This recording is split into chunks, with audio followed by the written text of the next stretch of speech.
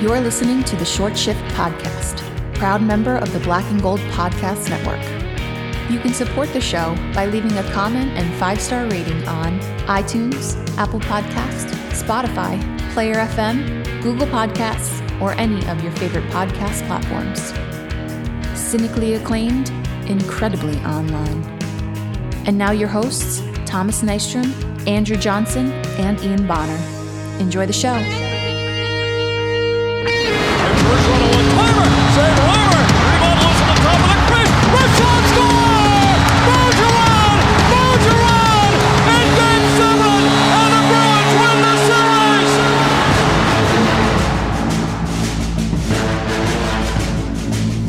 Forward, hit by Monahan, makes a play up the boards to Anton Lee, feeds it across, Trent Frederick on the wing down to Clifton, Clifton shoots, scores! That finds the top corner, and Connor Clifton gets his first of the year to make it a 1-0 Boston. Marchand, Pasternak swings wide, turns around the boards, now wrists the shot, it's gone! Tipped by Marchand, a beautiful redirection punch out by Brad Marchand, and it's 2-0 Boston. Shot by Grizzly just wide, here's a chance Marchand with a shot off the stick high. Bergeron in front, comes all the way back, McAvoy scores! Another goal for the blue line, and McAvoy makes it 3-0 Boston. Now the wing on the back end with a shot, and Monster makes the save. Counts the rebound away, Numbers coming in. They score! Backhanded in on a goal-mouth scramble. Final 5 seconds wind down, and the Boston Bruins finish off a solid road trip with a 4-2 win over the Calgary Flames. And the Flames have dropped 4 in a row for the first time this season. All right, folks. Boston Bruins coming off 2 wins. Kind of feels good right now. We are 5-5 in our last 10. We've got a note here that says Ian's not really sure that we were the better team in 2 out of these 3 games, but we walk away with 2 out of 3 dubs on the western end of Canada. So I really can't complain too much. That was a big road trip. And the 2 teams that we beat were teams that we really wanted to beat. We lose to Vancouver, who we should have beaten. And we very well could have, but Pasta kind of fell on his face in a fucking shootout. We'll talk about that in a minute. It was the worst. And honestly, like everybody, I guess it's going to happen to somebody at some point. But man, what a rough time for that to happen to Pasta. No. But guys, I kind of feel good about the last couple games. They weren't perfect, but we got the result that we wanted. Olmark is playing well. Swayman's playing well. We have another elite goalie sitting in the wings waiting. Situation looks kind of good right now. How are you guys feeling? I'm feeling pretty good. I just came off I had a family commitment last night, so I missed the Calgary game. So I just came off of watching it, and 4 5-on-5 goals, boys. Yeah. Like that's got to make you feel good no matter what. 2 of them by the 4th line. Well, Cliffy, I don't know if that counts. 2 of them by lower lined positions. God knows the 3rd line isn't giving us anything. I don't want to be negative, but no. It's, are we really going to start this way? I want to start with the Pasternak shootout. That's what I want to start with. I'm confused. I didn't watch that game live, and then I watched the replay of the shootout, and to me, someone tell me the emotion of what happened live and how you reacted. It was just pain. It was panic for half a second and then just pain. And then I made myself a bowl of ice cream and that was the end of my night. Okay. For me, it was pretty much like, that's how it felt. I don't know if you got to stop making those sounds on this podcast.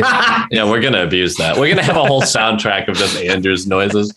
Well, he just missed. If we had worse results throughout the week, would we not be looking back at that shot being like, you know what? I think something's wrong with Pasta, first of all. Second of all, cures everything, man. Second of all, the attitude around the team, he wasn't caring about the shootout. Like these kind of statements would be coming out if we didn't also beat 2 really good teams right after that. Yep.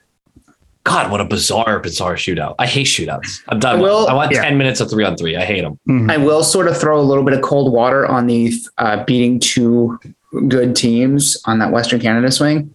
They're both on pretty significant losing streaks right now. They are, but they're still really good teams, and they're both playoff teams. That's right. That's all that matters. That's right. You can throw cold water on it, but Bruins need to beat teams that we think are going to be there just from a mental standpoint. Yeah. The Edmonton win was see that you can beat people. The Edmonton win was definitely the signature of the 2, I feel, because of the way that it turned out, the way that it the defensive structure has been fucking great for the last 2 weeks. I actually really like the Calgary one. So I love that you say the Edmonton one is the signature, because I thought the Calgary one was really solid too. Well, here's why I thought the Edmonton one was the true signature one. You get up 2-0. You give up the lead on 2 power play goals by Leon Draisaitl. And just as kind of a side note, I know you come here for just breathtaking analysis. Leon Draisaitl's really good. He is. Well, but McDavid makes him better, and he's not actually good without McDavid. Is that a good? Yes. I'm trying to imitate. Yeah. No? 100 out of 100. Very good. But we kind of held McDavid for that game. Yeah. For 2 games in a row. Yeah. There is something we're doing. That he does not like and he cannot work through. He's scared of Derek Forbort. I totally agree. I totally see where you're going with 100%. That. Yep. Yes. That must be it. Yes. Also, never say that again. But I just cursed. The next time we play Edmonton, McDavid's going to put in a hattie all against. Yes. Well, McDavid had 2 points in the first time we played him, because I remember you giving me shit because I was like, he only had 2 points. And it was like, he only had 2 points. Wait, I thought he only had 1 point. Nah, he had 2, I think. Never mind. Maybe we didn't. But regardless, dude, you're playing a team with that kind of caliber of player, and maybe the best number 2 in hockey right now. Correct. Scottie Pippen to McDavid's Michael Jordan, basically. Yeah. But so, no complaints about beating them whatsoever. I do agree with Ian. I felt Calgary was like the more decisive and satisfying victory. Well, for me, it wasn't the decisiveness. It was the way that they came back and won that when they gave up the lead. The awesome pass by Craig Smith to Grzelcyk, and Grzelcyk just letting loose a clapper. Who was that in front of the net too? Great screen. Coyle. Great screen. And Hall. Yeah. And worth noting, going into this road trip, guys, we have a flu running through the team. It's obviously a ton of plane time, not playing, plane time. Yes. You're flying across the country. You have your goalie, Omar, had tweaked something shortly before, right? He was coming back. He had already had a couple games, but the uncertainty around this team before that road trip, there were so many things that could have gone wrong. You want to talk about a turning point potentially for the season. This could have turned the exact opposite direction. Right. Yeah. Absolutely. Yeah. 5 out of 6 points. None of us even predicted that. Like, that's just, I can't get over how huge that is for us. Mm-hmm. No. So why did you think that the Flames win? You kind of talked about it with the decisiveness, but why did you think the Flames win was the signature win? It was just Omar playing out of his mind, but unlike the Edmonton game where he had to make some incredible stops, which he did, there were a lot of empty calorie shots on Omar in that game. Now you look at the shot chart, there are in front of the net, but there's bodies on top of these guys. They're clearing the pucks out after the first try. A lot of them are coming from the point, from the just perimeter of the defensive zone. So Omar racks up 40 saves. And most of them you weren't really that worried about. There were a couple big ones, as usual. But you also have a fourth line that looks really good. Freddie, in that center position, is playing the best hockey we've seen him play in a long time. Mm-hmm. And the top line keeps going. Yes, keep doing it. He has to keep doing it. There's the middle six was non-existent. It wasn't a perfect game. We were opportunistic. We finally had a game where, maybe we didn't have the expected goals. We didn't have the shots, but we were finishing, and it was hard work playoff goals for most of them. Yeah. Mm-hmm. The Lazar goal was a playoff goal. That Lazar goal was a definite playoff goal. That's a game-winning goal of the playoffs every fucking time. Yes. Fourth line was our heart in the Calgary game. Man, I really like what Anton Bleed brings to this team when he's in. Yeah. Yeah, maybe that's a big part of why Freddie looks better too. Mm-hmm. Whatever the case is, that's all that matters to me is that we're getting better play out of the dudes that we need to get better play out of, for the most part. At least when we're talking about that line. As far as Olmark goes, the 2 goals that got in, power play goal, because it couldn't get fucking cleared. Again, we've seen it so many times. It's my gripe of the season so far. Mm-hmm. And then deflection off the skate. That's all I got by him. You can't ask for much more out of it. I know he healed it, but there was a save in the Edmonton game where Draisaitl is wide the fuck open in the slot and he's winding up. Did any of you just lose your lunch when that happened? Yeah, well, luckily I couldn't watch the game, so no. Yeah. But when you saw the replays, I should say. Yeah. He raised that stick up and everybody's shitting their britches because you're just like, fuck, there it goes. Because it was immediately after we had just scored. Yeah, right. Like I had literally turned to Grace and been like, they're going to fucking clap one right back at us because this is just how the season's going when we're playing good teams. And talking about Allmark, I think this is kind of indicative of how his play has changed since the beginning of the year. First of all, in the Calgary game, economy of movement has improved immensely for him. He's not flopping around nearly as much to me. He's still got some moments, but he's moving a lot more controlled. And in the Edmonton play, when Draisaitl's coming up, confidence. Allmark goes way out of his crease to cut off the angle. Just quick. Just such a quick decision by him, which is something that we weren't seeing from him to begin the year. He would have kind of sagged back in his net in the beginning of the year. He didn't do that. He came to meet him. And I think maybe that may have contributed to him fouling it off. Well, I'll push back a little bit. I feel like Allmark has attacked pretty consistently throughout the season. It's just he picked his spots really poorly. Okay, I'll cop to that. Which sure. we actually saw in the first goal against Calgary, where he came out real high. Mm-hmm. There were 4 different deflections that puck could have taken, leaving an open net, and it did. Mm-hmm. Right? Like that was the problem. Shit happens. I am going to kind of die on a hill where I do think Allmark has improved. I really do. But I was so adamant early in the season, a month into the season, that a lot of the advanced analytics and numbers were lying to us because the bad bounces were brutal against Allmark. Now he's improved. Again, he has, but it was some brutal bounces that were squeaking through. It was just a couple bad decisions here and there. So the expected goals, he's finally back into positives with goals saved above expected, which is nice. Swayman too. So, Swayman was negative as well, which was really surprising to me. Yeah, but he's back. He's been back for about a week now up there. Both of them are just playing out of their mind. But Allmark is finally getting the consistency of pucks being cleared out after he kicks them away. The rebound control has been a lot better. He was punching shots to the wall in that Calgary game. Mm-hmm. Every time they went low, that puck was flying off of him. I was really happy to see that. His last 5 starts, he has a .941 save percentage, a 2.00 goals allowed average, 5.2 goals saved above expected, and a .87 high danger save percentage. So guys, do you think that having 2 goalies playing an 8-7 split where the average age of them is under 25 years old and their save percentages are both above 920, is that good?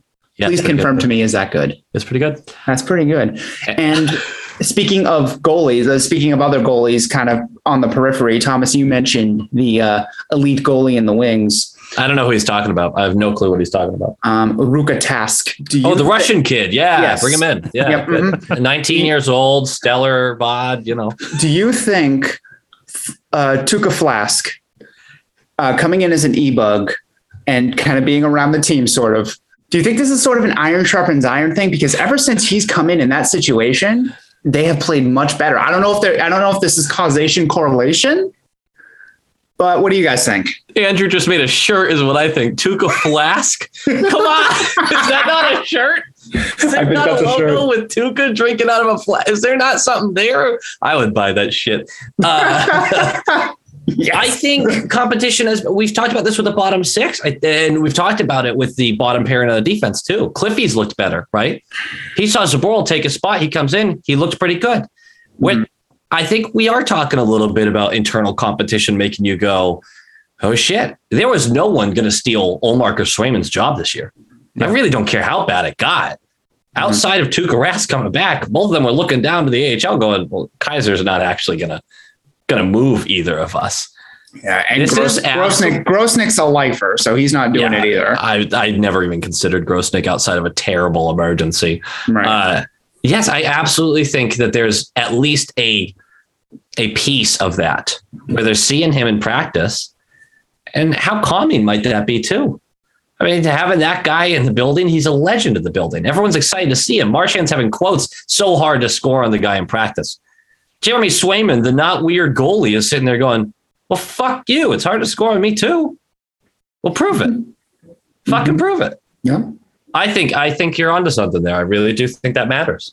I think it's a combination of perhaps they're getting pushed a little bit by seeing that he's in the building and both of them just wanting to be the guy. Everybody knows, including Swayman knows, that if Rask is back, Swayman is the odd man out, regardless if he's playing better than Ullmark or not. So I feel like Ullmark's kind of trying to prove that he should be that guy. So that's positive. I think the other side is the defense have actually kind of gelled in front of them for the last couple games. There's a reason that my top performer has been a goalie 4 out of the last 5 games. Swayman, obviously, and we're going back to the Nashville game. Swayman, obviously, with the shutty in that game, that kind of triggered everything. And I think the defense had a lot to do with that performance as well. So maybe it's a combination of both, as Andrew liked to say. Maybe it can be both. Mm-hmm. Two things can be true. Two things can be true. That's what he says. I fucked that up. But I mean, you had one shot, Thomas. I had one shot. I've actually had a few shots this weekend, but that's okay. You needed them. You needed them. We both needed them. Yeah, it was not a fun week on the outside of hockey. So thank God the fucking Bruins are giving us the distraction that we actually needed. Yeah, absolutely. If I'm going to say something outside of hockey related, this can stay in the pot or not. Who cares? Flying up to Rhode Island, the turbulence. Holy shit, man! Yeah. You might as well put me in a can and just shook. I was getting thrashed around, and my mother is sitting next to me, and she's like, "We're gonna fucking die." And I look over to her, I'm like, that must have felt real good. That must have felt real good. We're going to fucking die. Oh, thank you for being the calming influence, mother. Yeah. Yes. I'm not worried about getting killed on a flight. Every time I step into one of those things, I'm like, hey, if the end comes, I'm in a tube in the sky. There's not much I can do about it. I'm worried about getting sick. There's people everywhere. My head's rocking around. I'm getting nauseous. I don't want to be the 6'2", 210-pound dude getting sick while this little 75-year-old woman next to me, not my mother. My mother's younger than that. This other little woman next to me is reading a book through the turbulence. She's reading a book. You want to live every day without fear like that. Yeah, seriously. You kind of respect that. So wait, she's having all of this turbulence and she's reading a book as you guys are being thrown hither and yon, and yet on the other side of it, she's saying we're going to die. Oh, is she saying it like looking up from the book, being like, we're gonna die? And she does this weird thing where my mom does this weird thing where she hums. Like every time the turbulence hits to calm herself down, she goes, and you're sitting there going, that's making it worse. Yeah. That's making me more anxious. Yeah. Please don't put a background on it. Yeah, it's bad. It's bad. She listens to this pod sometimes. She's going to get mad at me. It's fine. Thank you for listening, Mrs. Loqual. I can take it out. It's okay. No, keep it in. She needs to be exposed. Humming. She hums loud enough for the whole fucking flight to hear. There's people recording another podcast talking about her humming right now. Probably it affected multiple people. I hope they talk about the cute dog on the flight. That thing slept through all of it. Yeah. Service dog just chilling. Oh, love it. Talk about a calming presence. See, that's what you need. Yeah. Speaking of calming presences, guys, Joe Sacco has coached this team to a 3-1-2 record ever since Cassidy had to be COVIDed. There's been kind of a growing sentiment. There's an elephant in the room here. Is there something to Sacco being behind the bench more than dad's not home or the substitute teacher is here? I'm going to squash it right now. You just said the record 3-1-2. That's 500 hockey. Thank you. Yeah. Thank you. So thank you. There was definitely a boost for a couple of guys. I think that they were playing differently or playing enthused.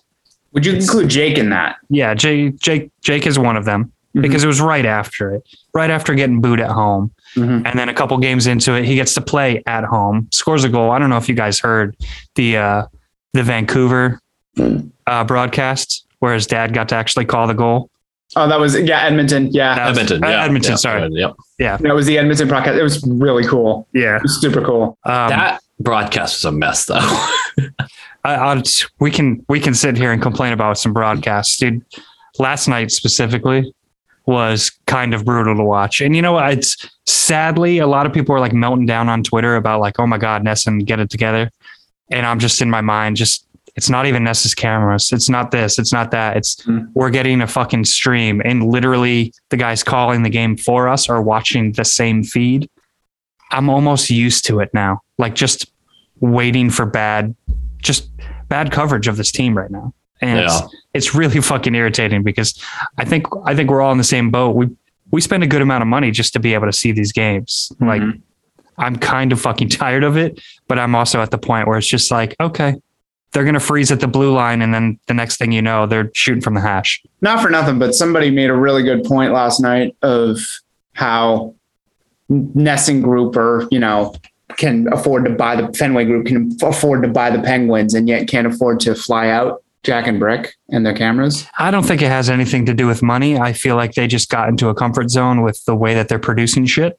Mm-hmm. Because you're not just sending Jack and Brick, you're sending an entire fucking crew. Yes. And then you also have, we're still in the middle of this fucking pandemic where shit is still popping up and you're surrounded by the team. So like, I kind of get it. It just kind of sucks. Mm-hmm. You know what I mean? Like it just kind of sucks. When we lost ice audio and all you could hear was Jack and Brick for like 6 minutes of just just breathing. The breathing was the worst part. And I just, in my head, I'm just going, you know what? I would so much prefer that it was the reverse. Just give me the ice audio. Mm-hmm. Like I don't know if I'm in the minority or not. I like Jack, but I can also separate myself from his bias. Like I can watch the game and separate, wow, that was a stupid comment Jack made, but still enjoy the game. I think most Bruins fans take him with a grain of salt where they're just like, I like his enthusiasm. I love that he cares about this team. I love that he's a homer sometimes, but sometimes he just says the dumbest, weirdest shit. He said a lot of stupid shit last night. He has said 2 inexcusable things this season, and the worst one was the Kasha comments, which I will not forget about anytime soon. Mm-hmm. And he should apologize for that, and still has not. But that's just real quick. What was the other one? Because I'm not pulling that. It happened earlier in the season, and this is the one I don't remember exactly what he said, but I remember I was really appalled at what it was. So I'm just including it. All right. Fair enough. Oh, Jack, we love you, but sometimes sometimes we hate you. But God, I would just, if I'm going to lose audio, just give me the ice audio. Now, obviously, they didn't have a choice in the matter. I'm not sitting here criticizing that, but not fun for a few minutes there. The breathing was the worst, easily. Mm-hmm. So, Ian, just to kind of circle back a little bit, I'm guessing you agree with Thomas's analysis about Sacco. No, but yes, but no. I think there is absolutely a better group this past 6 games than we have seen under Casting. I think we've played better. Now, the Calgary and Edmonton games, we were outplayed. But goaltending is part of the team. It's part of the game. So we won that game as a team. The goaltending outplayed their goaltending. But oftentimes when we say outplayed, we mean 5 versus 5. And we were. That being said, Sacco does some shit that makes me go, what the fuck, dude? Sacco did some interesting things with the defensive pairing. Grizz on his opposite side was absurd. Mm-hmm, and it wasn't a disaster, but it didn't last long. No, it didn't. And it was absurd. It felt like he was doing some stuff just for shits and gigs. And I went, hey, man, not really the game for that. How about John Moore on the top pair with Charlie McAvoy? That I don't really mind because what you're doing there and what we've seen through this season is Forbort starts the game next to Mac, and then it gets shifted around like crazy because whoever has the energy to keep up with Mac, jump on in because Mac's going to do his thing, and no one on the team can play as many minutes as Mac does. No one can outside of the goalies. I will say about Forbort, he's been much better. He has. What game was it? I want to say it was Edmonton with the tight turns. He was doing some Grizz bullshit, and I was so scared. He was in the defensive zone with the puck, and we'd do some tight bullshit turns. And he was also dumping people in the corner too. Yeah, he was. I want to talk to you guys about this. This is directly related to what you just brought up. I had this question posed to me about, it feels like the first pass out of the zone has been a problem for years with this team. And I agree with that sentiment for the most part. First pass is hard to come by. And against Edmonton and Calgary, it was impossible. We could not clear the puck, to Thomas's point earlier, could not clear the puck, whether it be 5-on-5, whether it be penalty kill, whether it be power play. At times we got stuck in our own zone. What is happening? What are you guys seeing with our defenders who are supposed to be able to make that first pass to move the puck up? I'm seeing more of the Riley shit. He's panicking. He did make some really nice plays in the third period. He did lock it down, but he did that also in the Edmonton game. But his first two periods lately have been, he's been absolutely just not, I don't know what the deal is. He's one of the best on this team at the first pass, and he can't do it. He's supposed to be the guy who's the best. McAvoy had a couple last night that were excellent. Yeah. You expect to see stuff like that out of Grizz, and we haven't quite seen that up to his normal snuff. Other than that, I'm not really confident with anybody else in the defensive pairings to make that first pass. The passing on this team in general is just piss poor this season. They have cleaned up a lot of like the cross ice fucking extra shit. There weren't too many times in the last couple nights that we've watched them where I was just like, that was one pass too many. Because other than that, a shot, take a shot. It's someone's getting in their ears with that one. Maybe that's Sacco saying, let's clean that shit up. Let's simplify the game. Just take a shot. Just take it. And they've kind of done that for the last couple of nights. And all of a sudden it's like, oh, look, we only had 9 shots on goal at this point in the game, but we're winning 2-0. Yeah.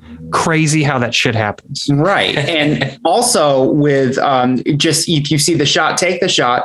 That was the Cliffy goal. Exactly. It was. That had no business going in the net, and it did. Yep. How much we deserve that right there. Sure. Like, how often have we had 4.5 expected goals in a game? We scored 1. Once in a while, a softie. I'm going to sit there and go, you know what? Call it a softie. We still deserved it. Yep. I don't give a shit. Yep. God knows Cliffy did. That guy's a trooper. He's comes in, does his job, and then like we get to about 4 or 5 games into a consecutive string when we're like, please don't be overexposed. Please don't be overexposed. Yeah. Well, I mean, that's always my hang up with him. I'm not a big Cliffy guy, but he does occasionally do something on the offensive end where it's just like, okay, you have value. It's just not every night value. He says begrudgingly. Yeah. But Thomas, back to your point, like, what do you think is the resolution to the passing issue? If passing is a plague among the entire team, like what can you do about it? Is it structural? Is it a mindset? I don't know what's going on where they're just willing to make these stupid passes, but that's not my problem. It's just they're not crisp right now. Yeah. They're not in sync. There's passes and skates. Granted, we've seen a good amount of different lines. We've seen a good amount of random people come up for a game or two, so there's a huge thing about hockey itself is rhythm. Right. And passing is the biggest part of rhythm. You can take a fucking shot when you get it on your stick. Fine. But to make good, clean passes, especially on the move, you have to have rhythm and you have to have some level of just chemistry with the guys around you. And that's my biggest problem with all the line shaking up. And I'm hoping that there it is. Okay. Cassidy coming back, you have to build off of this. It's you needed those signature wins, quote unquote, to build off of. Yeah. It's like getting the 9th floor treatment. You get a different view. And that's exactly what's happening to Cassidy. Cassidy got benched kind of by the real world, but hopefully we can start getting some of these lines locked in. And when that does happen, hopefully we can maybe see the top 6 get rearranged a little bit. Well, that's where I was going to go. Is, you know what I've learned? What I've learned over this past 6 games without Cassidy, I've learned that Frederick belongs in the middle. There's very little debate about that. He's a different player when he's on the wing versus center. I've learned that Howla belongs on the left wing. 2 for 2. I've learned that Hall needs help. He can't do it with Coyle and Smith. And I've learned that Pasta and Hall could fucking make it happen together. I still think the Hall Coyle thing doesn't make sense. I still think with Pasta on the right side, like Thomas was saying all year you've been saying this. And Kevin O'Keefe, shout out to Kevin, also saying this all year. Drop Pasta down, because I think those two can make it work. And Coyle can be your Selke kind of center. Mm-hmm. That's what I've learned over the past 6 games. And that is stuff that I can't believe they moved Holla back to the center, and he's been piss poor again. Not piss poor. He still looked better than he did earlier. He looked better. He looked like he took some parts of the game that he was seeing on the left wing and applied it to the center position. But he's not a center anymore. Let's try not to shoehorn that in anymore. I think when Nosek comes back, you toss him on the third line center and chuck Holla over to the left, right? You have to. I don't really know who gets kicked out of the bottom 6, though. Yeah. Would it be Bleed? Would it be Bleed? We've been really happy with Bleed. We've been really happy. It's such a high class problem too. It's like we're thinking about dropping down another guy, but it's like the guy that we're thinking about dropping down has been kind of a eye opener this year. I would drop Freddie before Bleed, I think. Yeah, even coming off of Freddie's literal best game as a professional hockey player. Yeah. I don't think you have a choice, because it is one game, and we all want Freddie to find the game that we think he has. We fucking need him to. We need him. Correct. This isn't a if you don't find it, at least we tried. No, this is something we need out of you. Yeah, Freddie finding his hands.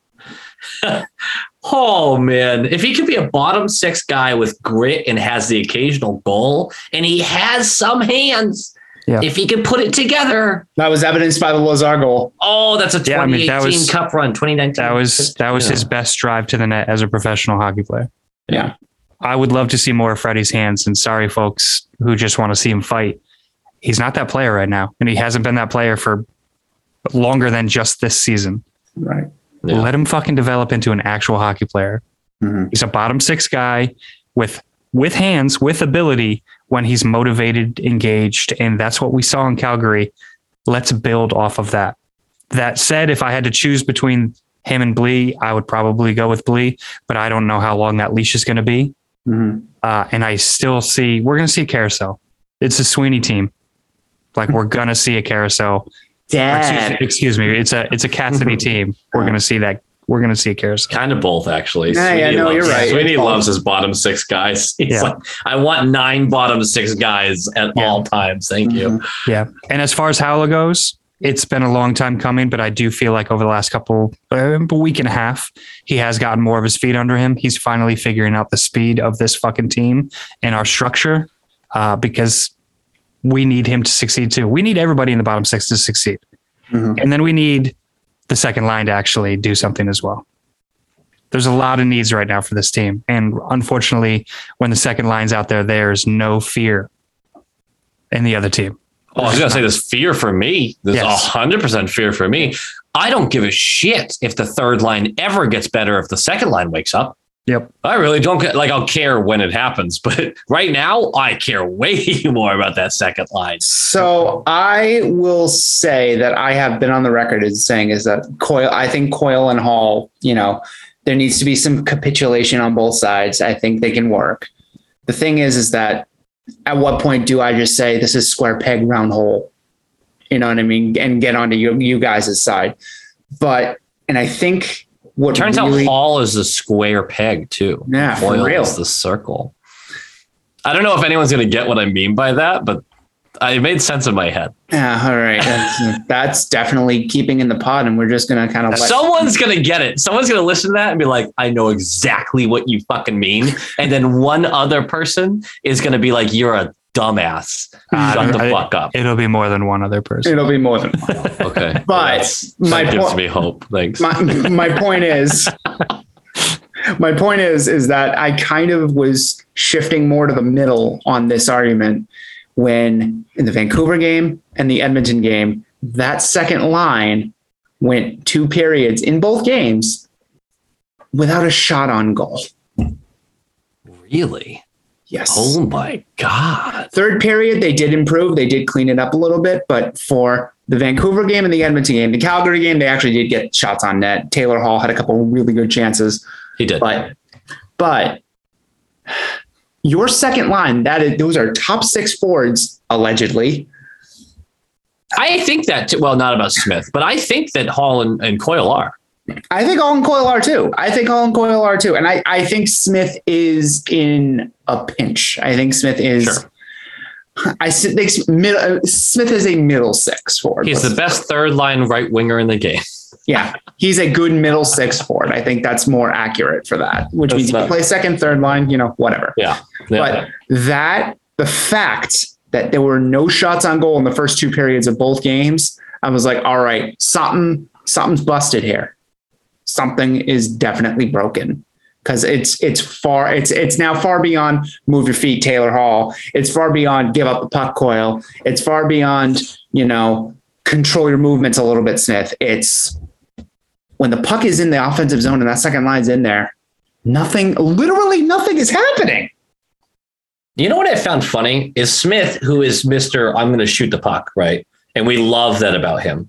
Mm-hmm. You can tell now that he feels like he has to, because it doesn't feel like the other two will get the puck on net. Mm-hmm. He shoots from the weirdest fucking angles now, like weirder than we're used to seeing with him. He's the first one into the offensive zone. Why would that ever be a thing with that second line when Taylor Hall is on the other side? Mm-hmm. He's the first one in the offensive zone. That's not right. And it's little stuff like that you just go, this isn't working. The second line is not working. Mm-hmm. So if the second line is going to continue to have these issues, the priority trade deadline, and we're still months away. We're months away. But March, the priority, right? Yep, March 21st, I think, somewhere around there. Oh, that's late. Yeah, it feels late, right? But we have that month off in February. Mm-hmm.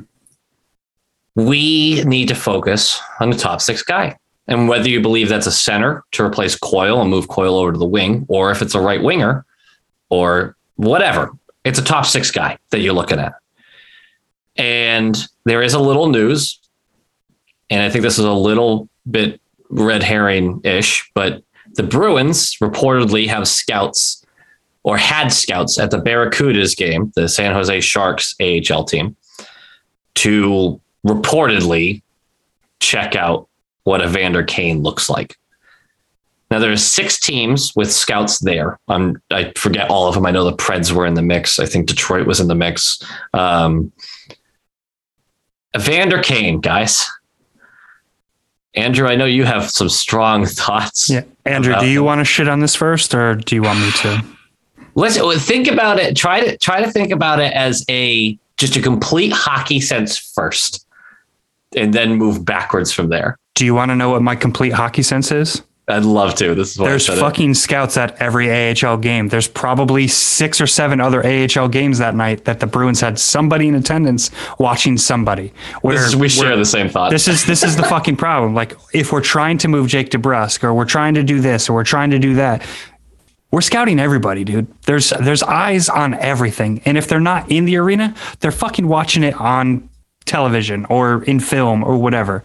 So the idea of saying like, oh, they're there specifically to watch Evander Kane play for the fucking Barracudas. You don't know just, that. Like, just stop it. Like, we're just awesome. You know what I mean? Like, we probably had somebody in Bridgeport the other night too. Who the fuck are they watching there? Look, Evander Kane is whatever as a player. I think he's more of a fucking story than anything else at this point.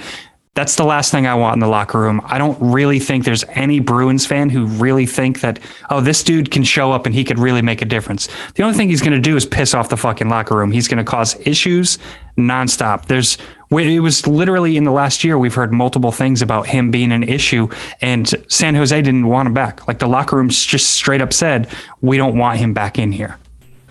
What does that fucking tell you? I don't care if he's won 8 Stanley Cups, which, by the way, how many has he fucking won? That would be a 0. He's not a champion. You want to bring in a problem, make him have value to the fucking team. I don't think he does. Sorry.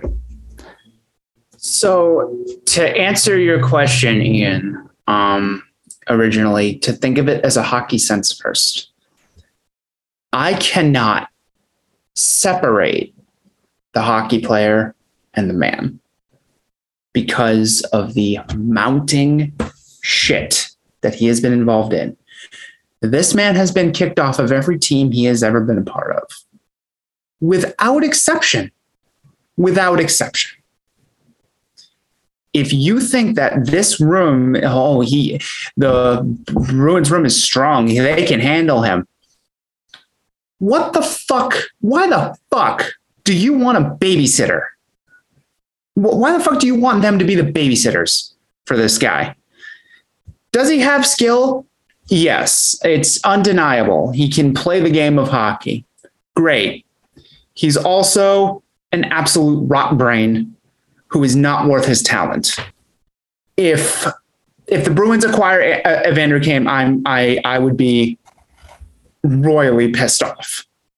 And that's my story. He had 22 goals last year in 56 games. Yeah. Well, I don't shake a stick at that. He had 26 and 64 the year prior. Mm-hmm. He's a good player. Yeah. I'm not going to deny that. It is 110%. This is a chemistry thing. And it's like, okay, if he's such a problem, you have to rely on the leadership to guide him. It is not Patrice Bergeron's fucking job to handhold. Yeah. And I'm sorry, I don't know where anybody thinking that's a possibility has gotten the impression that Evander Kane is holding his hand out and looking for fucking guidance from another grown man. Evander Kane is his own person. And you know what? I really, really hope that the dude figures this shit out. And I know that some of the accusations and some of the issues that have popped up we don't have all the information. But just the fact that it continues to happen, and it's not the first time. Smoke and fire. Yeah, like real. That's kind of it, dude. It's just like even if all this bullshit is 10% true, I still don't want it in my locker room. Thomas, I'm really glad you brought up the fact that we have scouts in all these games. Yeah. The funniest thing about the report to me was when it all came out. I was like, oh, that's kind of neat, except for the fact we have years of tape on Evander Kane. Yeah. Years. But let's see what he does against the fucking Barracudas. Let's just see what he's doing right now. I want to see if he's got his legs. What the fuck? I thought that was so funny. I said it on the video earlier today. I went, you know what? I don't want to make any judgments until I have all the information. And I haven't stayed educated on all of the accusations against him, which there are plenty. But he got suspended for committing a federal crime. I do believe that where there's smoke, or where there's smoke, there's fire. And that guy is a chimney. He's a 24/7 chimney. Mm-hmm. And so I totally agree with you guys. I love the takes that I got out of that too. That was pretty good. Mm-hmm. That was passionate, to say the least. Dude, well, it's not just our media. Like Pittsburgh Hockey's posting like, oh, the Penguins send a scout out to watch Evander Kane. Yeah. No, guys, it's the most vague fucking idea to say that there was a scout. I can guarantee you there would have been scouts at that game if he wasn't there. Right. You know what I mean? Also, the Barracuda got crocked 5-1. So Kane made a tangible difference in that game. Well, I wonder what the scout said. Yeah, a Botsford's a wagon, first of all, so watch your mouth. But hey, didn't you say Providence was supposed to be a wagon this year? Providence is middling right now. Yeah. We'll say. Well, they just kicked the shit out of Toronto, so shut your mouth. Yeah. Yay! I wish we could do that. That's okay. We'll get there. Oscar Steen, 2 goals. What? Yep. God, Oscar Steen. But yeah, the Evander Kane thing is a non-story, and if anything more comes to our attention, I'm sure we'll talk about it. And by that, I mean if we're actually pursuing somebody like that. Mm-hmm. It will decrease my enjoyment of watching this team for sure, because it's not going to turn out well. That's what I was curious about, because if he came to the team, then we would do our jobs of reporting on him as a player, right? That doesn't change anything. We would treat him like any player on the team. We would report back on what we saw from him on the ice. And then if stuff happened off the ice, we would do our best to inform everyone about that. But you know how hard it would be to root for that guy? to actively root for him while he's in a Bruins sweater. And I root for fucking everybody in a Bruins sweater. And that would be every time I touch the puck, I'd be like, pass it. Please just pass it. Pass it to someone I want to score, please. Do a great job passing to somebody that I want to score. So at least I don't have to say you scored the goal. Is that shallow of me? 100% super is. But that's it's where petty. It's petty. But you know what? I respect it. It. Funny it would be if he's just feeding fucking, I don't know, Zaboral for goals or something. And I'm like, fuck yay, Zaboral. Four more scores, 12 goals. Evander Kane assists on 8 of them. Yeah, no, there are a contingent of Bruins fans who like to use the argument that these guys aren't choir boys, that NHL players aren't choir boys, that you don't win. You don't win by that. But it's beyond that argument. What Evander Kane has done, and it's not just these recent allegations. It's the last 12 years of his career. His body of work is beyond that. He's been in the league 12 years? Yeah, his rookie year was 2010. Yeah. 2009. Oh, my God. Why does it feel like it has not been that long? Well, because he went to the NHL straight out of junior. Wow. All right. Sorry. Continue your point. So, but just his body of work overall it's beyond the pale of that argument. So, yeah, sure. You know what? I would like to add a 25 goal wing. Who the fuck wouldn't? But not Evander Kane. Mm. We no longer live in a world where winning is the most important thing, and that is a good thing. Yeah, that's a good thing. The for the Blackhawks were a good reminder of that this year. Yep. Right. Winning is not the only thing that matters. Now, of course, I'm not accusing Evander Kane of the same shit that happened with the Blackhawks. No, totally. But totally people will make that accusation anyway to me. But I don't want to sell my soul for a cup, or sell my love for the team for a cup. Right. Yeah, Evander Kane would definitely be part and parcel of that. You would need to sort of.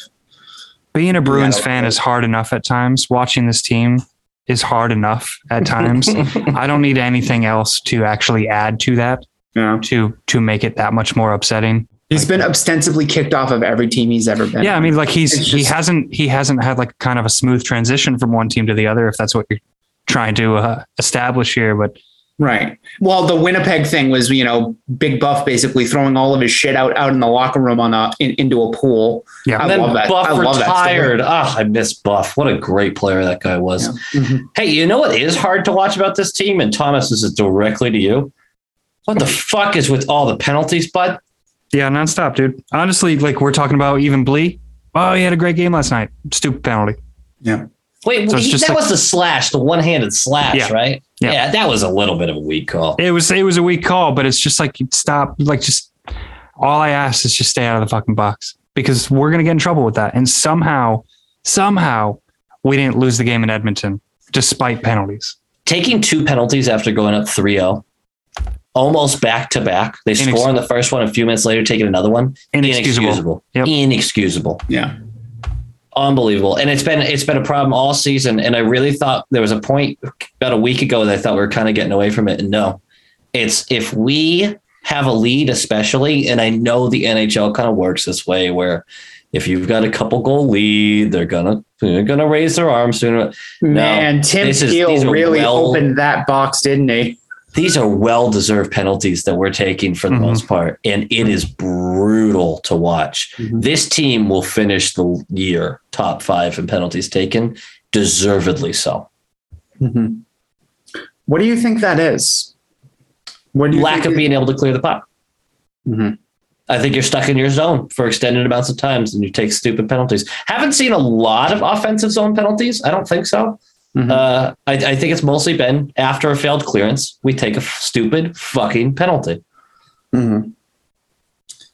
Is that so? Is it a clear issue and then scrambling, or is it just straight up just 100% undisciplined? Maybe that's a coaching issue. Maybe it's something there because it's been a problem for years. I think you're going to live with the Mac and Marchand penalties. Mm-hmm. I think those are those are the players they are, and there's really little you can do about it. Mm-hmm. They walk the line sometimes. Mm-hmm. It's the Riley, the Grizz, the Cliffy, the Forborn. Forborn actually has, he has monster hands. He just does stupid shit sometimes. Those are the penalties that just kill you. They turn the puck over, they panic, like you said, and then boom. Mm-hmm. Usually behind our net. No. That's just... It kills me. And every time we take a penalty now, I just think about Thomas just dying a little inside every single time. I literally get up off my couch every single time it happens and just kind of do a lap around the house. Mm-hmm. Like I'll let the dog out or fucking go grab a snack or go downstairs, grab a beer out of my little fucking shop cooler. And it is frustrating because it's 10 times a night. Yeah. Like there was at one point, it was like seven or 8 last night. Wasn't it? It was way the fuck up there. Was it 6? I think it was 6. I think it could have been way more. It was 6. I fucking felt like it was because it feels nonstop. And it was 6, but and yet, to your point, Ian, a team gets up 2-3 goals. There were missed calls left and right for Calgary. Oh, we were getting crushed. Look, even Flames fans, I think, would agree that was a one-sided referee jamboree. That was bad. Yeah. From the beginning of the game, you were looking like, what the fuck? Yeah. So in the two things can be true spirit, the Bruins took a lot of deserved penalties and the Flames skated away, not taking any. Lucic with that hit on Riley. Did you guys hear Jack's brain break after Lucic came in with a dirty hit on Howla, not Riley? It was on Howla. That was right in front of the glass. Yeah. He cross checks him when he's already caved in. And the net. And Jack is sitting there like, and normally he would do this whole thing about that's a cheap shot that doesn't belong in the game. But it's his beloved Lucic. So he goes, I don't know about that one. Yeah. Yep. Fucking love Jack. Just glossing over. That said, I thought we were the beneficiary of some calls or non-calls in the Vancouver game, or excuse me, the Edmonton game. I thought so too. I thought we had a lot that they let us get away with. Yeah. So, those things kind of even out. Like we lucked out one night and we got fucked the other. Luckily, both games we walk away with a W. That's ultimately all that matters. Mm-hmm. And all we're going to really remember of these games when we're talking about it in another couple of weeks. But it's the officiating in the NHL it's never perfect. It's never even fucking close. And pretty fucking bad. Yeah. So there's that game against Philadelphia that we had a couple weeks ago. Philadelphia had every right to be pissed off with the officiating. That was going back to the terrible face-off call where Bergeron clearly knocked. You know what I mean? Like some nights it goes your way. I still couldn't believe that call. It still doesn't make sense. The call in the Calgary game that really got me is when Marchand gets called for hooking and then goes to the bench. Right? He goes to the bench because he was like, it wasn't me. They must have called somebody else. And he's adamant, it wasn't me. In the replay of the whole play, you watch it and go, well, I don't know who they're calling. And the rest don't know who they're calling. They're all confused. And they eventually just take Marchand. They're just like, well, fuck it. We called it on you. We watched the review. It's not there, but we have to take somebody. Instead of going, oh, we fucked up. Maybe we just, no, there's no penalty on the play. But you can't do that. You got to take somebody. Watching Marchand on the bench just shake his head like, "What? It wasn't me." Even better was that they called the penalty on Marchand. Marchand is just sitting on the bench. He's like, "Yeah, I'm not going." Like it just like he didn't skate to the box. He skated right to the bench, sat down, and just stood there. Yeah, and he just shook his head. He was like, "Nope." They called someone else. I think he truly believed they meant to call somebody else. Mm-hmm. Buddy, you are 4'2". They know who they're calling on the ice when it's you, buddy. They know where you are on your tippy toes. They know where you are at all fucking times. You're Brad Marchand. Got a bit of a reputation there, Rat King. They know who they're calling. Rat King. Oh, man. That cracked me up. And at the point he was in the box, I have stopped, unless the game is truly on the line. I've really stopped getting mad about the refs. I try to just be like you said, it evens out. Who gives a shit? It's regular season. This team's making the playoffs. Let's see what we can do. Mm-hmm.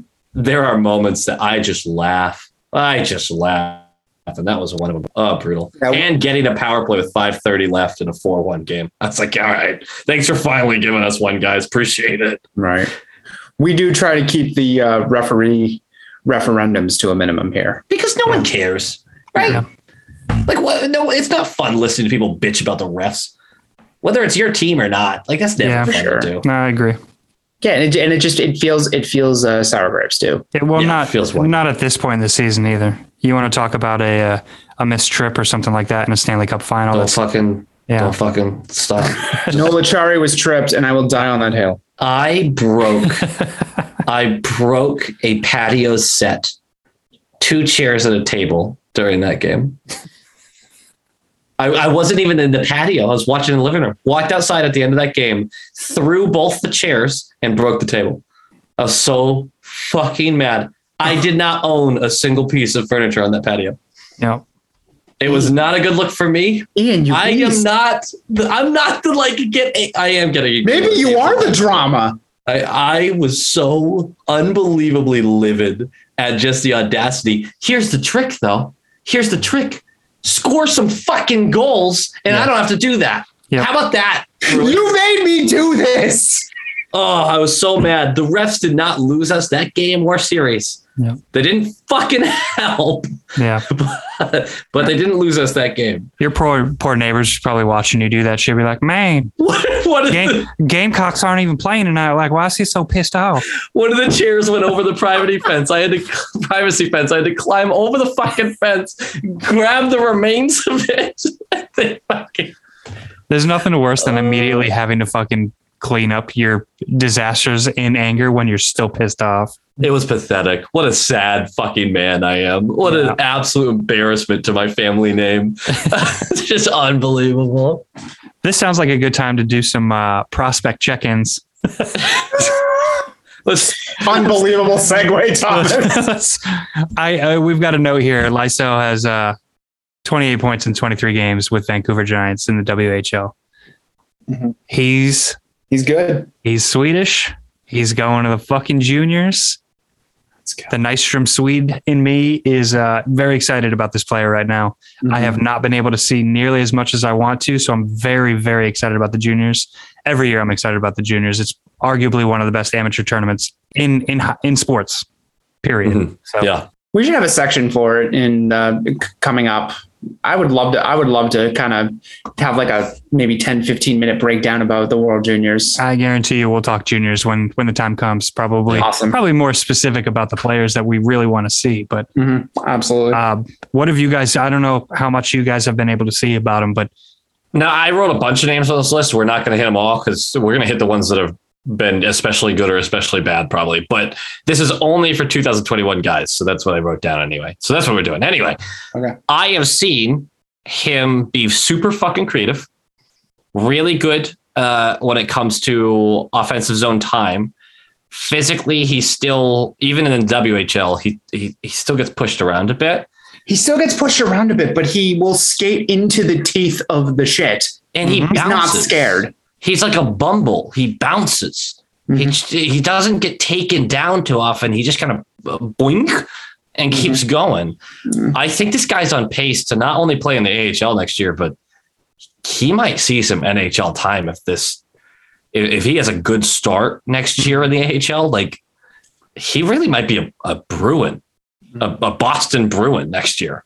Yeah, Fabian Lysell is a Boston Bruin. Let's go. Oh my God. I really am excited about him. I mean, I think that's best case scenario, obviously. It is, obviously. Yes, like 100%. It could be a pipe dream just from a development standpoint. But I agree with you. He doesn't have the size. He doesn't have the ability to push people around. But we've seen that before. We've got Marchand, obviously, is somebody that you look to in that scenario where it's just like, he's not the brutal fucking finisher, but he can take a hit and he could bounce out of it with speed. You see that a lot in his game. And then obviously, like, just this year, seeing Steen's game, if he can be that type of player, be that nuisance, be that hard body, but with finish. Can you imagine if Steen developed like that side of his offensive game? He just potted 2 more in the AHL today. Yep. He is scoring like crazy down there right now. Mm-hmm. We should all be really, really excited about Lysell. Yeah. I think that's just maybe the first real prospect that we've had in a couple of years. You know what I mean? Like, well, since Pasternak, really, that makes you go, holy shit, this guy might be a superstar. Now, of course, except for Charlie. You're talking about the Fords, right? You're talking about Fords. I'm talking about Charlie. Right. McAvoy, I never even really considered a prospect. The dude went from college to our playoffs, basically. Yeah. Like the dude just stepped into this job as a grown man. And then he had a terrible prospects challenge, just like the worst fucking thing you'd ever seen. And then he starts the season and just fucking takes off. Yeah. What a weird fucking kid. Love him. Brett Harrison is the next guy I want to talk about. 26 points in 21 games with the Oshawa Generals, OHL. This guy was a 3rd round pick, guys. He slipped in the draft a little bit. I think we talked about this when we talked about the draft over the summer. We definitely he was a 2nd rounder. He was a definite firm 2nd rounder that kind of got fucked by COVID-19. But big kid, he's got a great shot, and like the thing he needs to work on is his skating. Obviously, I mean, you don't get drafted as a finished product. This isn't the NFL, but he gets to the areas. He's a center, guys. He's a center. he's a Tom Wilson type. Yeah. He's a big, tough guy. And he just, God, does he have some finish on him, man? Mm-hmm. He can send some apples too.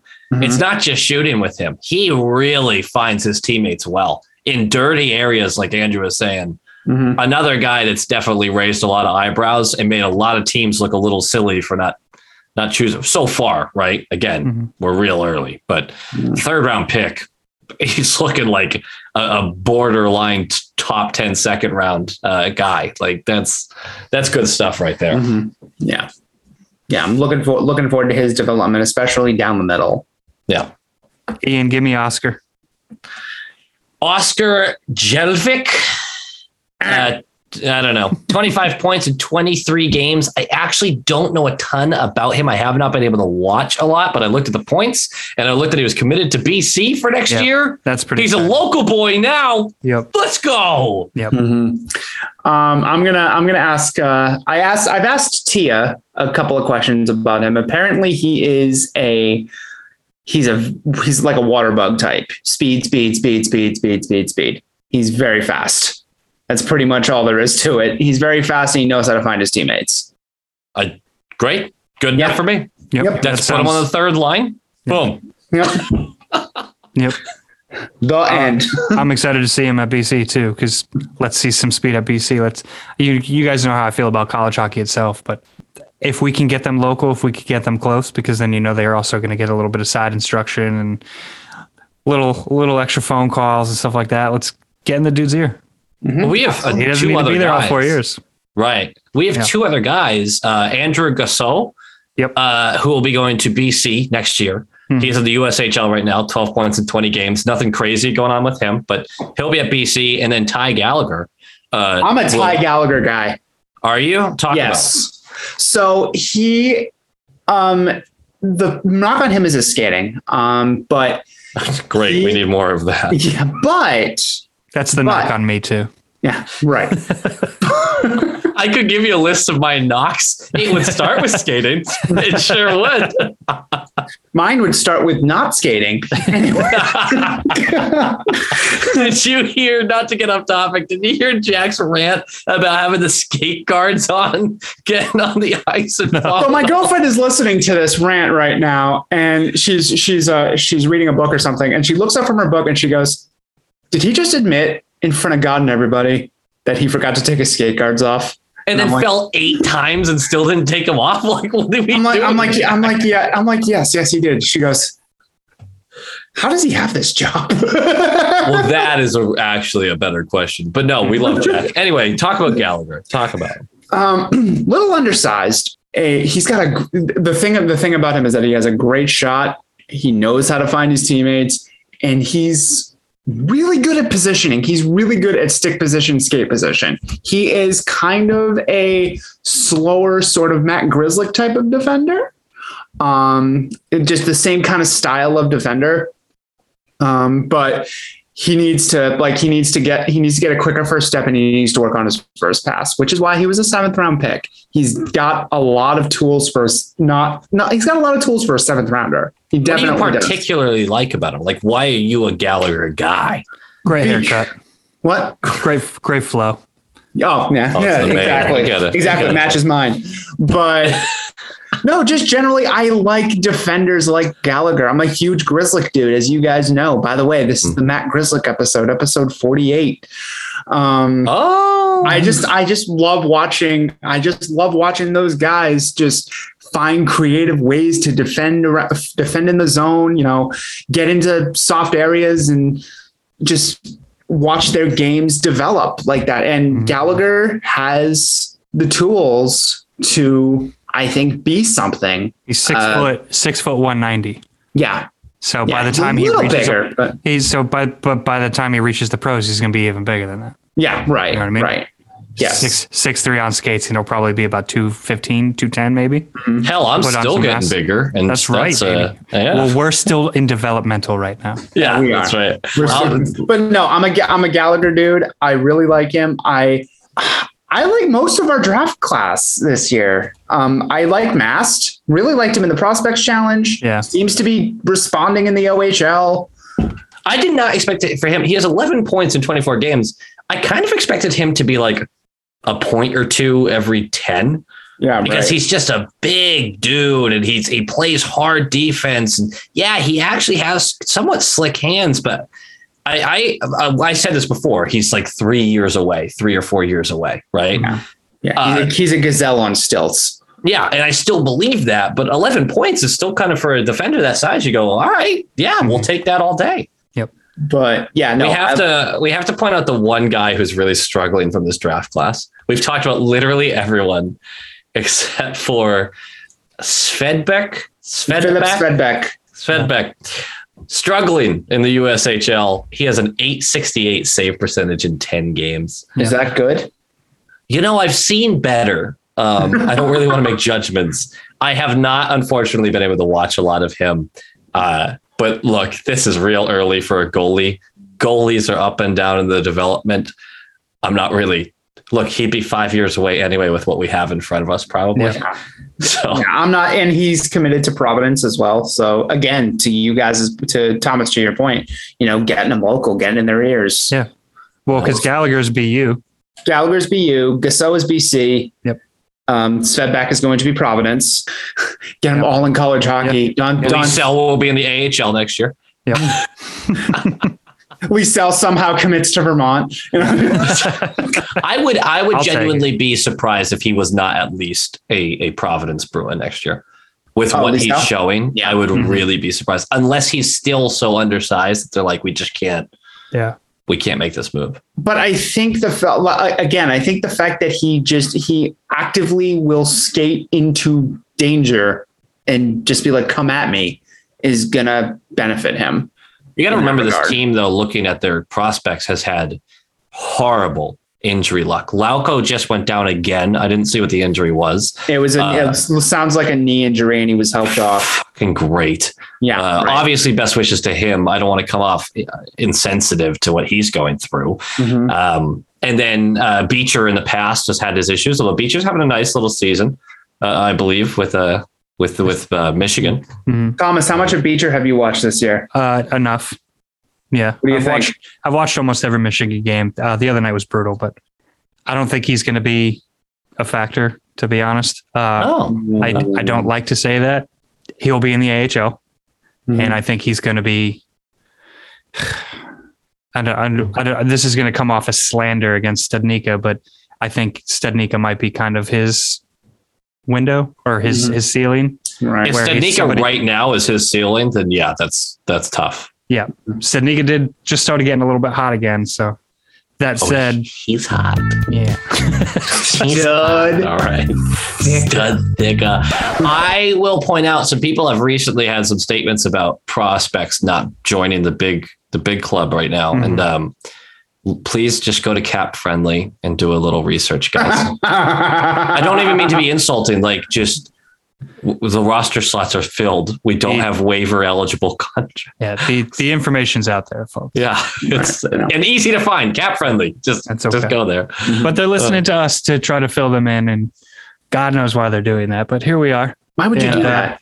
Everybody listening, why are you listening? Yeah, I think I called them the Abyss last episode. Yeah. In all seriousness, I do like Beecher. I enjoy his game, but it's hard to single him out when he is surrounded by talent on that Michigan line. They are. So it's hard for him to stand out. But watching clips of them on the power play is disgusting. Yeah. It is absurd. They move that puck faster than any NHL team in the fucking league. It's ridiculous. They're an absolute wagon, but they do take some nights off, and it is very frustrating to watch. However, I do have Quinnipiac right down the road, and Quinnipiac has been phenomenal this year, as they always are. So I'm looking forward to some college playoff hockey coming up, because it is going to be fucking incredible this year. Probably more so than I wonder if we'll see Laurie in the college playoffs. I'm not sure. I mean, he has been putting together a very nice season. Yep. His creativity, his ability to get to the front of the net, I've really liked. I'm mostly seeing highlights, but I've really liked what I've been seeing from him. Mm-hmm. We have some guys that we can be excited about. I know we're a quarter way into this season. We're so far away from really talking about most of these guys, but it's nice to kind of give him some love. It's good to give him some love. Nice to check in on him. Yeah. I'm glad you did that, Ian. That was a good idea. Yay. Prediction time? Yeah, let's do that. Okay, so we worked out who won last week, and it was Thomas, but it was like winning a football game 3-0. By the skin of my tits. Yeah, yep. by this. Oh, God. God, that sounds uncomfortable. I was in Rhode Island for a week, and my tits were raw. It's cold up there, man. Well, and I was welcome to the party, bitch. Yeah, I was not wearing undershirts. I missed the cold. I was wearing a suit with a brand new button down and no undershirt. Standing for a military service out there in 40-degree weather. Yeah, raw tits. Yep. By the way, that was a sharp look that you had, Ian. Hey, thanks. The black jacket with the red dress shirt. Yeah, they didn't want it to be like sad. I kind of turned out. I kind of looked like a magician, honestly. But when you did. I wasn't going to say anything, but yes. It's either a magician or the saxophone player in a ska band. Oh, those are both terrible things. I'm not proud of either of those. But yeah, so where are we at with standings here? I believe it is Ian 4, Thomas 3, Andrew 2. Andrew starting with 2 wins in 3 weeks and going 0 for 6 after that. Yeah, I need to fire my coach. Yeah, you do. And also, you know what's funny about this is Andrew has gone conservative the past couple of weeks to try to play the middle road, and it has actually bit him in the ass. It really has. I don't know how conservative he was with the 7-2 prediction against Calgary. Oh no, that's true. That's a good point. That's a good point. I was looking for a revenge game, you guys. I was looking for a revenge game, and we kind of got it. We got it. Yeah, I'll take it. So we got Vegas Tuesday night. They're kind of struggling a little bit. I'm fine with that because me too. Stand them. Me too. That's right. This is another Thomas hates them game. Yeah, they're bottom 5 for me. Unlike Carolina, who I just have regular dislike for, I'm with Thomas on the Vegas dislike. I hate them. I also dislike them. I compare them to like a 13-year-old girl on Twitter. Like whenever you see a Vegas post, just imagine it was a 13-year-old girl who actually like put together the tweet, and you'll go, "Oh yeah, that makes sense." Yeah, it's like you don't know any better because you've only been fucking paying attention to this shit for 3 years. Cool, I got it. Yeah, that makes sense. Good. Yeah. Got it. So we just alienate a whole fan base. What are we doing? I don't think a lot of Vegas fans are listening to me. No, on this podcast. To be honest, I know that there's a good amount of people who are very excited about the team when they started up and they're super entertaining and they have laser shows and shit like that. But unless it's Ian standing in the crowd with a red shirt underneath his black blazer, I don't care about the fucking magic of Vegas. The night is the corniest thing in the world. I know we've talked about this, but it's so corny to watch. It's at least when you go to medieval times in Jersey, you get a fucking turkey leg and a goddamn pitcher of beer. God, those turkey legs are so good too. Yes. So guys, this will actually give you a little bit of joy here. But if the playoffs were to start today, Vegas would be out. And we would be in. That would probably be, outside of the Islanders, that would probably be the most embarrassing thing for a team going into the season, is Vegas missing the playoffs, like actively. Okay. Mm-hmm. Yeah. What about the Islanders? Just because you're like, other than the Islanders, like, do you mean just like the Islanders in general? Like, just kind of, sure. Yeah, actually. The only thing we'll talk about them in a second. We're getting to them in a moment. So let's roll with the Vegas prediction. We got Vegas at home Tuesday night. It's a home game against Vegas, so I'm going to call that a dub. Okay. But it's going to be a God. Are they only 3-1? I'm feeling 3-1 dub. So fuck Vegas, 4-0.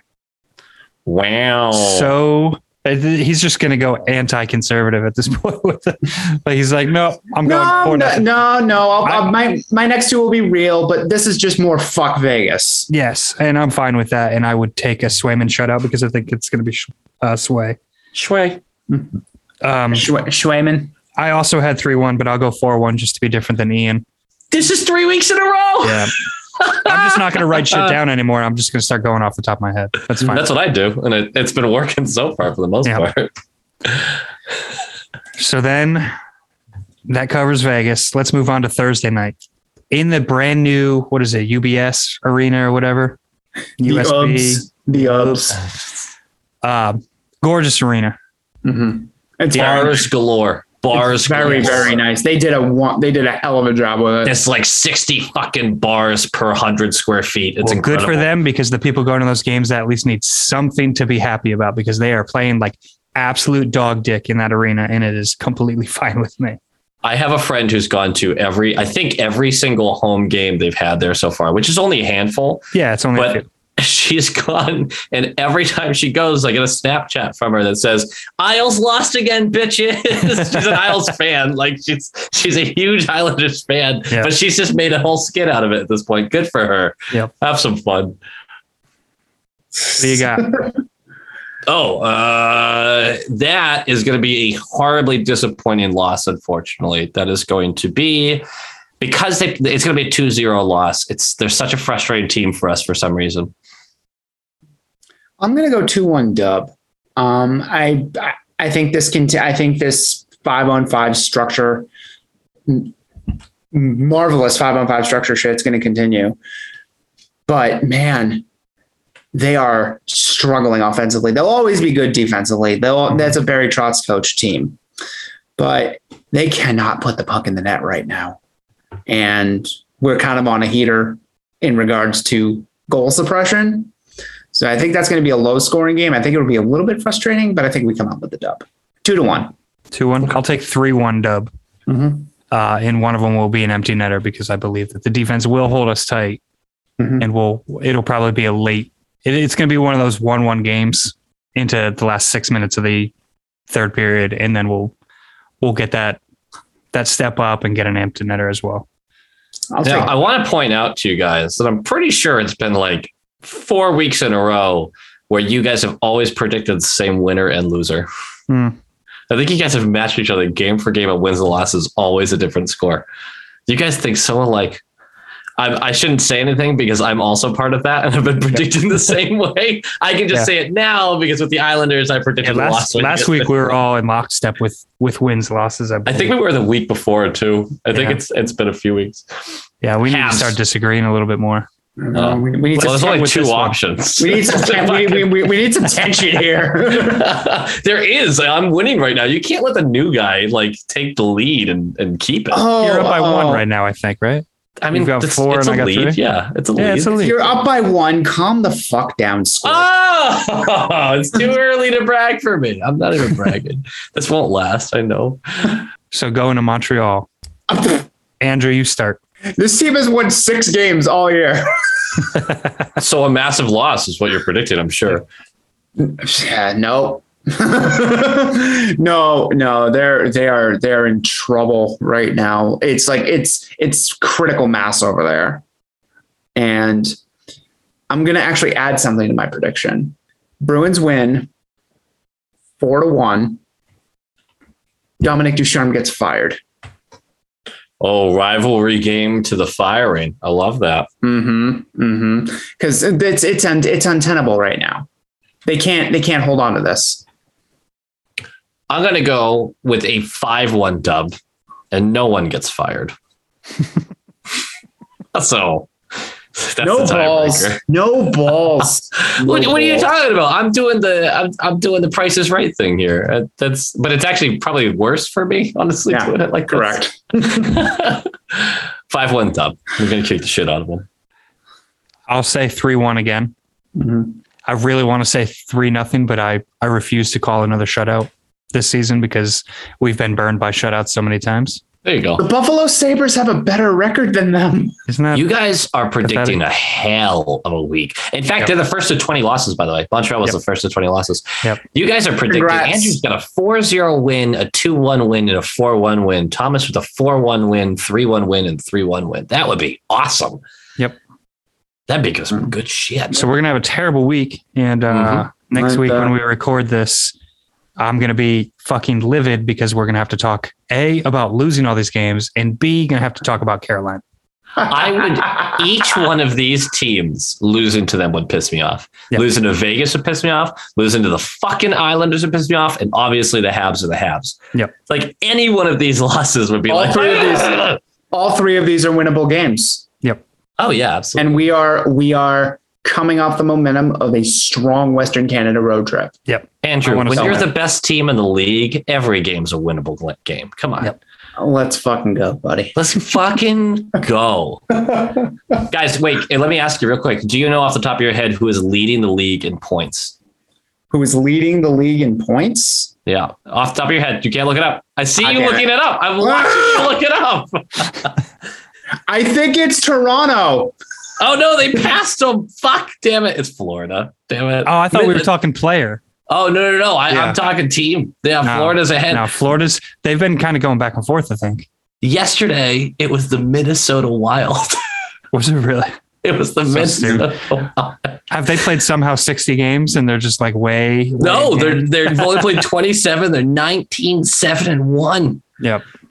Oh my God, they're so good. Kaprizov is so good. Also, I want to point out that Florida, Toronto, and Tampa Bay are all in the top 7 in the league. Fuck the Atlantic, man. Yeah. Toughest division in hockey, and you know what? Metro has an argument too, though. They have an argument. I think the most top heavy, most I'll go top heavy. Yeah. most top heavy division in hockey, and we're on the right side of the ledger for the first time all year. I want one of those top 3 spots. I really do. I don't think we're going to get one, but I really do. Mm-hmm. Wow. Tampa's going to fall, man. It's coming. If they're not falling without Point and Kucherov, I don't find it would take a Vasilevsky injury for that team to fall off. Yep. No, I'm not wishing that into existence. Vasilevsky, I don't want to waste a single year of that guy's career. That guy should win a few Vezinas before he's done. What an incredible fucking athlete that guy is. Well, his backup is also Brian Elliott, so that would be just disaster. Yeah. Hey, at least his backup isn't Carter Hart. Got him! Actually, Carter Hart's having a nice little rebound. I shouldn't be so mean. Yeah, he's the only one who is. Anyway. Anybody got anything else? Other than the Flyers suck? No. Yeah, that's a good way to end it. No, Flyers suck. Oh, but shout out to friend of the show, Jim Iacovani, who, man, you just want to give him a hug. Yeah. He's such a nice guy, and he's just having a brutal year. He's the Flyers guy that we had on a few weeks ago. Guys, we've had a Flyers guy on, a Sabres guy on, and a Habs guy on. And directly after, I mean, the Habs were already really bad, but directly after talking to us, their team just went fucking kaput. Just tank. The Sabres were on this nice little streak. So that said, your buddy who's the Hurricanes fan, he's yes. on, right? I got to talk to him. Yeah, let's get. I got to talk to him next week. Let's line him up. Let's In see the if we can get that meantime, going. before I let you go, I'm going to put 60 seconds on the clock. Yes. Ian, we're going to start with you.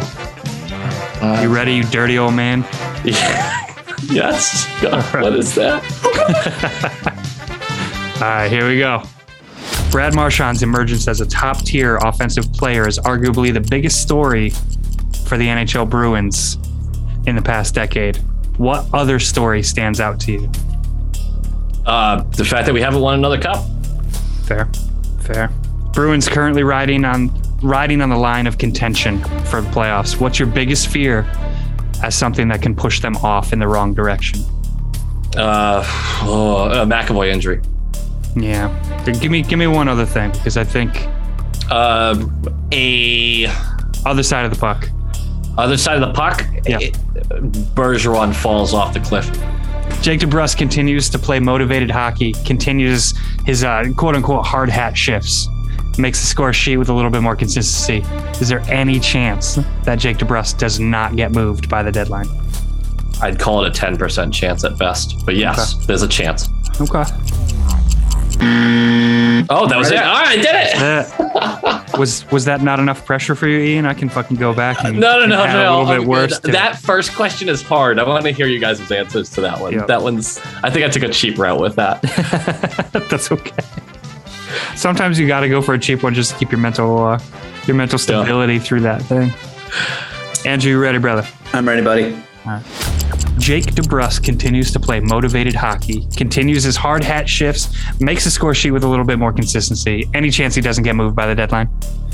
I think there's a chance, but I will put it less than Ian's. I will put it at about a 3% chance he doesn't get moved. All right. I'm with you guys on that. Mm-hmm. Bruins continue to ride the playoff line contention. What do you fear can happen offensively and defensively? Two-part question that can push them in the wrong direction. A Marchand injury and I'll say this, a Marchand injury and a McAvoy injury. I think those are the only two. I think a McAvoy injury would be less of a hit because the structure has been better, but Marchand and McAvoy. Brad Marchand's emergence as a top-tier offensive player, arguably the biggest story of the NHL Bruins for the past decade. What other story stands out to you? The Tyler Sagan behind the B fucking powwow between Chiarelli and Neely. Yep. And all them. Yeah, there's been some interesting ones, like obviously like just from a recency thing, the Chara leaving and the way that all shook out and stuff like that. That was monumental. Like to lose your captain and for him not to just retire as a Bruin was surprising to me. I never really felt that coming. You felt the last couple of years like his career's coming down to an end, but the dude wants to keep playing. It's just it's not for us. That's fine. But right. I'll agree with you. Marchand going out, I think, would be the biggest thing. Mm-hmm. He's the heartbeat of this team right now. I would love to say that it's Bergeron, like Ian said, but like Bergeron hasn't been typical Bergeron, and we're almost 30 games into this season. So, but he hasn't been bad. He hasn't been bad, but he hasn't been Bergie. Yeah. The fishbowl hasn't been helping. Yeah. So no one likes the fishbowl. Nobody likes it. Fishbowl. But it is kind of a badge of honor, though. Like I'll say that because last time we saw the fishbowl was Chara in the cup finals, and that was a cool fucking iconic. Iconic. That was a big moment. I can't believe we went to 2 more finals and didn't get a cup. I can believe it. Yeah, you know what? You talk about dynasties all the time, and if you look at teams in betting terms, you would look at this core and go 1.5 cups. Where's your over under? I would have gone over, right? Yep. The Blackhawks, you would have said the same. 1.5. They hit 3. Yep. The Kings, you probably would have said under, right? You wouldn't have. They're not going to win 2. They won 3. Yep. Like there's certain teams. Tampa, same thing. Tampa, you probably place at 2, 2.5. Like, are they going over under? And that would be a hard question. Mm-hmm. But with the core we had, we just might be one of those teams that don't quite get to hit that over, and that's a bummer. But I think we still have a chance for a year or two. But I'd say sometimes you just have to accept that, man, sometimes these cores just aren't able to hit above what's expected of them. It's so hard to win the cup. Yeah. It really is. Not asking anyone to accept it. I know a lot of people are like, you fans can't accept mediocrity. And I get that. But I can also accept how difficult these standards are. And we've played to such a high standard for so many years. Yep. Oh, it's fucking tricky. That's the effect of playing in this town, man. Yeah. Mm-hmm. Expectations sometimes outweigh the talent. And not to say that this isn't a talented team, but it takes so much to fucking win a cup. Mm-hmm. Everything went perfect in the 2010-2011 season. No, like as far as once you reach the fucking playoffs, things shook out perfectly for them. I heard 2010 in my head. I thought of Krejci getting injured. Oh, no. We don't want to talk about that. That was a wasted year. Yeah. That was another cup year, man. Fuck. Yep. They've been in there. They've been in the hunt. I've said this so many fucking times, but all you can ask for as a sports fan is your team to make it to the playoffs and have a shot. Yeah. This isn't basketball. Our teams do it, man. You make it, you get a chance. Yeah. Right. 100%. In basketball, Kings won the cup as an 8th seed. Yep. Going what? Like 16-2 or something like that. Yeah, exactly. Well, sometimes you just ride out really, really hot goaltender all the way through. And that's what happened twice for them, at least. People forget that Vancouver series, we were not supposed to win that. Yeah. People keep like rewriting it as the big bad Bruins came to town and took it to them in 7. Guys, we were supposed to get smoked. Everybody was predicting Vancouver's finally going to do it. We robbed that city of, and good for us. We fucking needed it too. We deserved that win, but we tore that city apart by taking that championship from them. What a beautiful moment in our history. Yeah. Suck it, Vancouver. Oh, they did. They fucking lit their city on fire afterwards. Yeah, and never got close again. And last week they lit their front office on fire. Yeah, it worked. Good and for them. Jim Rutherford's now running shit over there. Say goodbye to your 24-year-olds and anybody considered a prospect. Yep. Except for you don't have any Sidney Crosby to save you. Good fucking luck. I wonder if he quits in the middle of a game again. I wonder if there's a 3-on-0 again, and then they just don't even get a shot off, and he just goes, "I'm out." Well, to be fair, that's a pretty fair reaction to it all. I mean, did you see Kyle Dubas after the Leafs beat the Blackhawks? They're up 4-1, let them come back, win 5-4, like off of a bullshit goal at the end, just the dumbest fucking goal. And Dubas is just like, he basically rolls his eyes and walks away. Like, we won, and he's still not happy about it because of how shit the team looked getting there. Mm-hmm. Oh, this league is on fire, and I love it. I love this stupid fucking sport. I love it. I love this stupid fucking sport. It's ridiculous. It's so fucking dumb. Every day there's a different story about how something completely dumb has happened. Mm-hmm. Like just moronic levels of drama. Yep. Hey, check out my YouTube channel, Low Quality Bruins Fan. Also, comment, and subscribe. We're doing stuff. I'm trying to add some new stuff and maybe even do a merchandise line. And we got to get merchandise for this pod going. And yeah, it's been requested quite a bit lately, and we'll get there probably after the holidays shake out. So anybody listening who's been hitting me up about that, you're not being ignored. I feel like I've responded to everybody who said anything about it, but it's coming down the pipe. We'll figure it out. But so stay tuned. Does anyone want a cup with my face on it? Short shift pasties. Tiny white piece with my face. Guys, Tuca flasks. Tuca flask. I'm telling you, that's a shirt. We got it. I'm just write it down. No bad ideas in brainstorming. No, somebody will beat us to it. Well, yeah, we kind of announced it, so that's probably not. It's IP. It's IP now. You can't do it. Yep. We will sue you for all $8 you make off that shirt. I'm out of here. If anybody listening to this wants to give me a birthday present, I will gladly accept using your season tickets to go watch the Hurricanes get fucking smoked in Boston. Let's go. I love that. All ears for that shit. Happy birthday. Happy birthday, Thomas. Later, boys. Later. There you go.